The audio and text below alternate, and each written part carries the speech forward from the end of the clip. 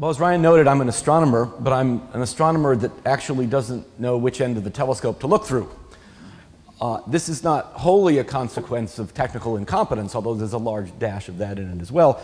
But it's a consequence of the fact that my graduate training and my subsequent 30 years of research has not been in looking at the universe through the incredibly narrow window of what we parochially call light. The temperature of the surface of the sun and the strength of gravity on the surface of the Earth has combined with 400 million years of evolution to allow us to develop something we call our eyes, which we think are really important and which provide us an enormous amount of information about the world around us and, for an astronomer, about the sky above.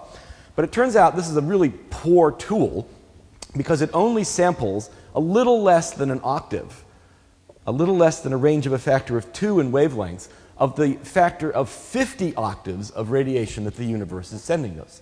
We're 98% blind to what the universe is telling us if we use our eyes, or the biggest telescope we can use on Earth, which just focuses that same narrow single octave of light down so we can see it better with our eye or with some electronic camera. Now, since I've been working in this field for a very long time, I've given innumerable public talks, and of course now, as of this semester, 29 years worth of lectures to Columbia undergraduates. And one of the first things I have to do in any such talk or any such class is to get across this point, that we have an incredibly impoverished view of the universe because our eyes are such lousy receptors, they pick up only 2% of the radiation that is being sent to us. And for the first 20-some years of doing this, I always say, just imagine how bad that is. I mean, your ears at least can hear 10 octaves of the scale. And so if you listen to music, you hear 10 full octaves. Imagine if your ears were so lousy that they only picked out 1 octave, like that. And so I would give the analogy. Imagine you listening to Beethoven's Ninth Symphony, and you could only hear a single octave at a time, the 448 to the 888. What would it sound like? Well, shortly after Frank introduced me to Ryan, I told him this story, and he said, oh, well, we can probably do something about that. And this is what we did. We took the Ode to Joy. He found, within a couple of days, a clever graduate student in the electronic music school up in Prentice. We went over to the lab, we took our little CD of Beethoven's Ninth, we used the software. In an hour, we had produced this. We call it Helfand's Ninth Symphony. This is what you normally hear, from the piccolos to the basses, the entire 10 octaves. But now I'm going to put a filter on it electronically that gives you just 1 octave at a time. So all the music's still there, but I filtered it the same way your eye filters the light from space, from the 448 to the one above. Right now I'll take a different slice of the spectrum. So that's just the octave below that. You're hearing only single octave at a time. And clearly, it doesn't sound very much like the Ode to Joy. You can recognize it, but listen to this. That's 6 octaves below what you normally could hear. And then, if we jump a few octaves above, all the same music, it's just filtered in this clever way. It sounds like a bunch of angry crickets, right? Not like a symphony orchestra. What you actually want to hear is this, where your ear hears the full 10 octaves at once. And so you can now see how hopelessly impoverished our view of the universe is if we only use our eye. Well, it took a few hours for that 20-year-old analogy to turn into something that everybody could use. I've used this in my class ever since. A few months after we made this, I gave a plenary talk at the American Physical Society, so this was, 1,000 physicists, PhD physicists. This got a standing ovation, and I must have had 400 requests to have this so they could use it in their class to get across this idea in such a dramatic way. And subsequently, I put it on my website, and I don't know how many hundreds of thousands of people have now heard this creation that just came about from a casual conversation of someone technically incompetent with someone technically competent, mainly Ryan. As a consequence of that, finding competence in Columbia University is a very rare thing, we decided that maybe we'd try to exploit this for other bigger ideas. In 1982, as a matter of fact, which is a general measure of how long it takes things to get done here, I chaired a committee called Science in a Liberal Curriculum, which was to address the question, which I thought was rather a nagging one, that we had a core curriculum in Columbia College, every student taking the same course, reading the same book the same week, which covered history and philosophy, literature, art, and music, and, with that range of subjects, claimed to prepare intelligent citizens for life in a modern world. Well, it seemed to me something was missing there. Also, this curriculum, of course, is supposed to be the great ideas of Western civilization, And I was frequently want to point out that the only unique great idea of Western civilization, in that every culture has a literature and a music and an art, was Western science. That the core curriculum of Columbia College really had a fundamental lack in that it did not include science as part of the heart of the general education that we offer. Well, so this committee in 1982 recommended that we do something about that. And 22 years later, we actually managed to succeed. That's probably because in 1982 there wasn't any Center for New Media Teaching and Learning, and being technically incompetent, it wasn't conceivable how one would do this. In fact, there are no other universities in the country that we know of, with the exception of St. John's, where science is taught together with a group in the core of knowledge that everyone is supposed to know. Now at St. John's they do this in a way we didn't think we could implement here. They learn Greek so they can read the original mathematics. They learn Latin so they can read Newton's Principia. And we didn't think that was probably a good approach to science in the modern world. We wanted to do something that was a little more modern. And so we came up with this idea, over 20 years or so, of a course called Frontiers of Science, which would be required of all first-year students at Columbia to expose them to science at the same time they would be exposed to Plato and Homer and art and music of the West. Now, there's a major challenge in this enterprise because we are dealing, if we're teaching all Columbia undergraduates at once, first-year students, with literally, last year at least, the National Intel Science Competition winner and people who can't do arithmetic. Now, putting them in the same classroom, the same lecture, the same seminars, giving them the same reading materials is clearly a challenge. Furthermore, providing a class for 550 students at once and organizing that is also considerably a challenge. And so the center was an obvious place to turn to start developing some of these ideas. The first thing you might want to say, if you're going to teach a general science course, what are you going to use as a textbook? Well, we had two ideas for that. One is we didn't want to teach an overview of 19th century chemistry and 17th century physics, which is the way one normally starts science in college, frankly, because it's boring. And so what we wanted to do is, rather than that, go to the forefronts of science, go to the places where we don't yet know all the answers, and teach students about what the exciting research areas were today. Furthermore, we wanted them to come away with some basic quantitative reasoning skills, some scientific habits of mind, as we call them, that they can apply not only to this course, but also to decisions they have to make throughout their lives. And so the first thing we did was to create a book called Scientific Habits of Mind, that would serve as sort of an underlaying of the course with all of the technical tools students would need while we were telling them about all the exciting science. I mean, if we gave them lectures on statistics, they'd all go to sleep, but it's essential to understand statistics if one is going to critically evaluate scientific papers of the kind that we give them. And so this book, rather than being on paper, is of course on the web. Ryan used something they developed earlier for art history, I guess it was, wasn't it? To develop this book online. Now, how do we use this to address this wide gap in the previous preparation of our students? We created two kinds of links. One kind of link is the link. That comes when an equation appears. Well, for most people, that equation wouldn't be too scary, but for some of our undergraduates, believe it or not, it is. So, at the end of the equation, there's a And when there's a you can go over here and go back just about as far as 8th grade, I guess, in mathematics, and get a full and thorough review of canceling units, of scientific notation, of how to range numbers in an equation. Now, many of our students, that's pretty straightforward. They know how to do that already. They're reading this book, but they come across a statement like, the eye can no longer see. The width of 1/4 of a strand of hair is too small for you to see.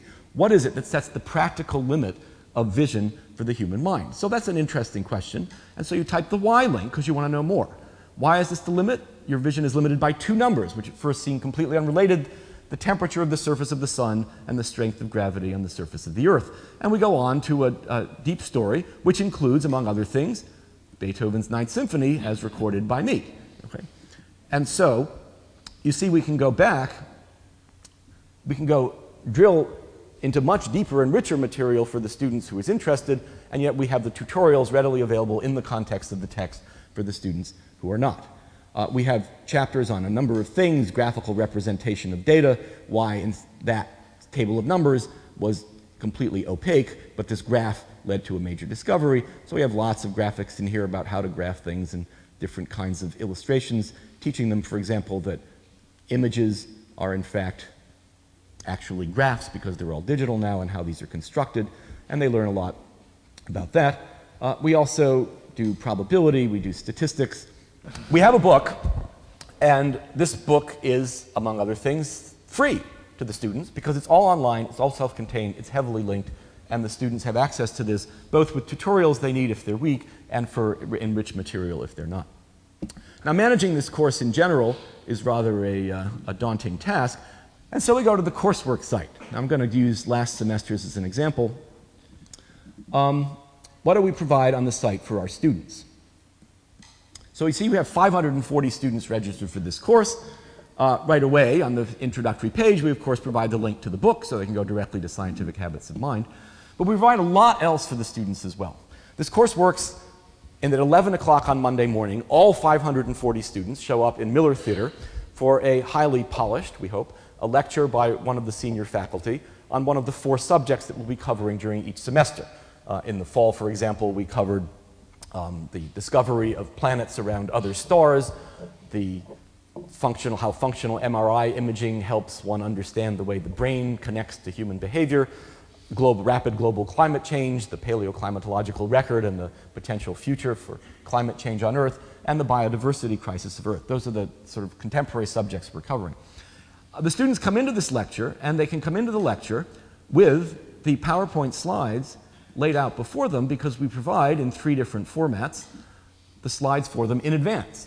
And so they can take the lectures, they can take the slides, print them in a friendly format of 8 slides per page, and bring them to lecture to write notes on. The first question was, how many planets are there in this picture? The surprising answer is a very large number. At the end of the lecture, 10 to the 16th is the number.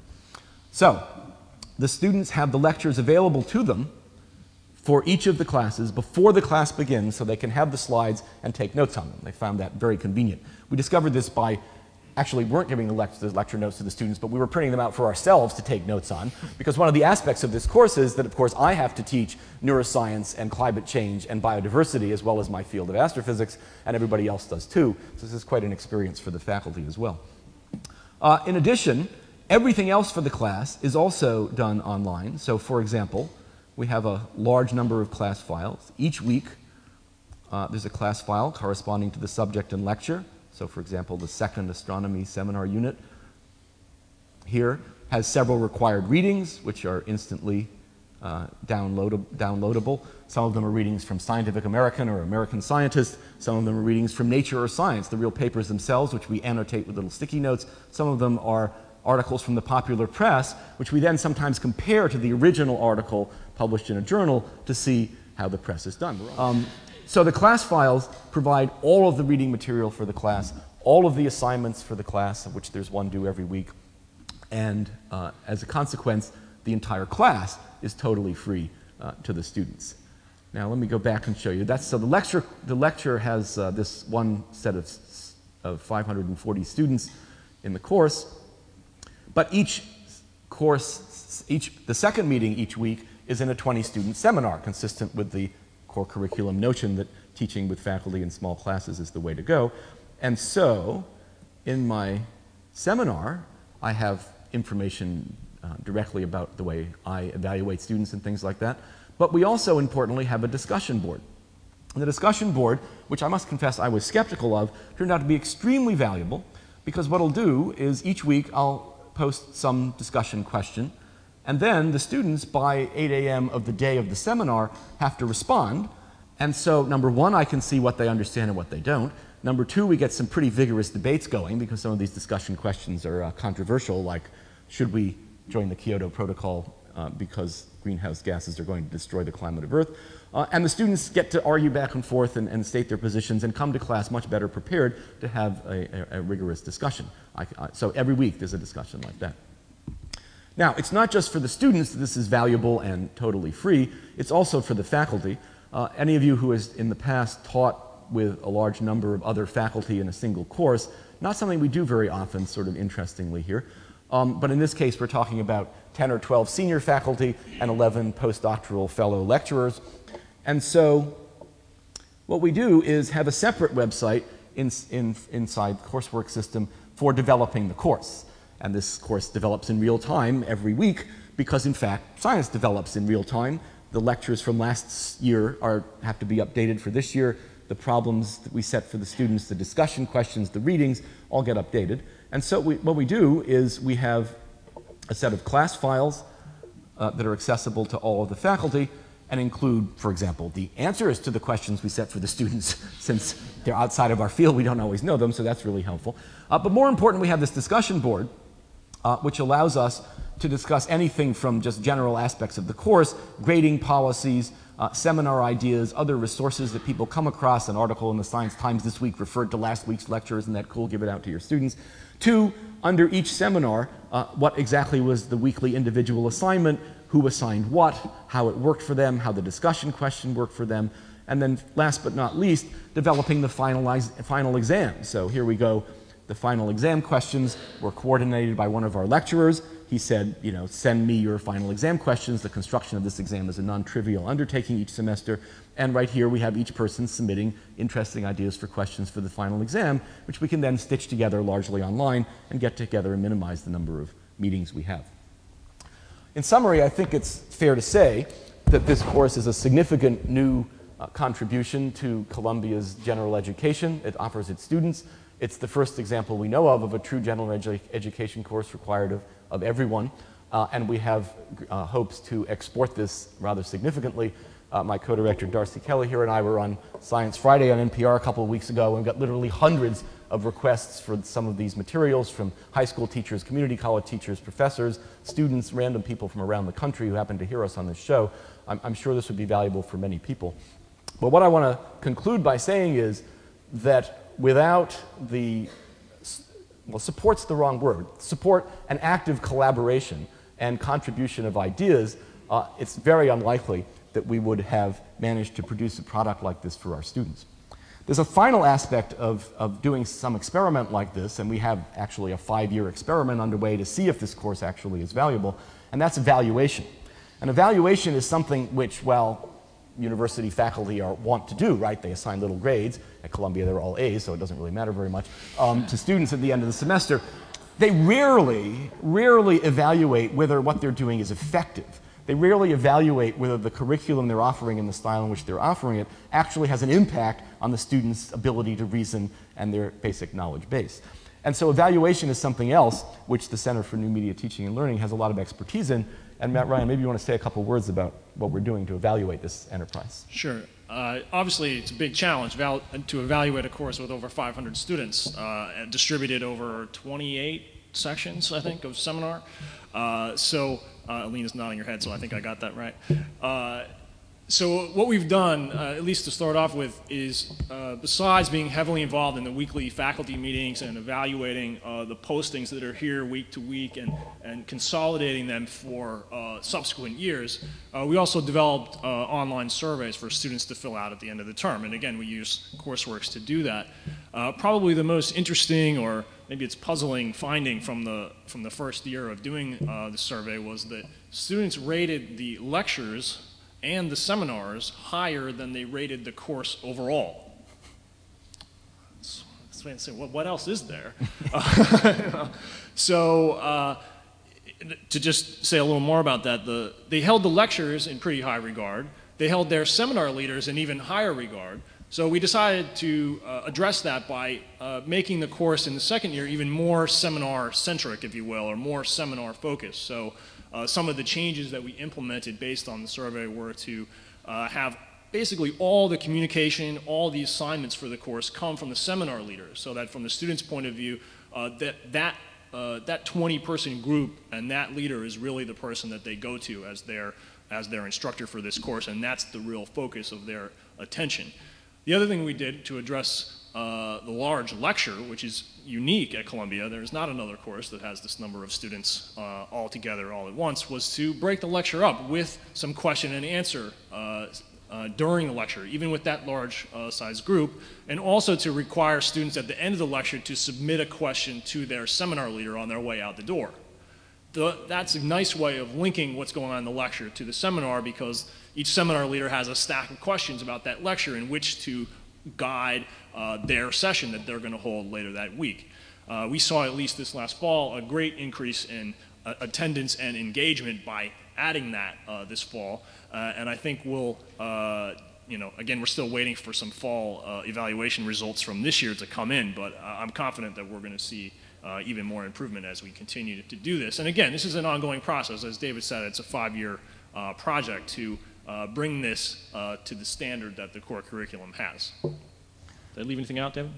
No, I just want to say another thing about the lecture questions. I don't remember if that was your idea, but it was a brilliant idea.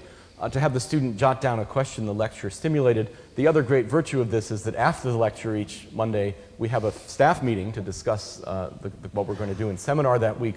And you see all the faculty frantically reading through their lecture questions because they're not going to know the answers to some of them, and they want to ask the lecturer while they're there. In any event, to conclude, I just say that it really is inconceivable to me, having had this idea in 1982, seeing it take 20 years to come into fruition. It just wouldn't have happened without the Center for New Media Teaching and Learning and their active collaboration in this process.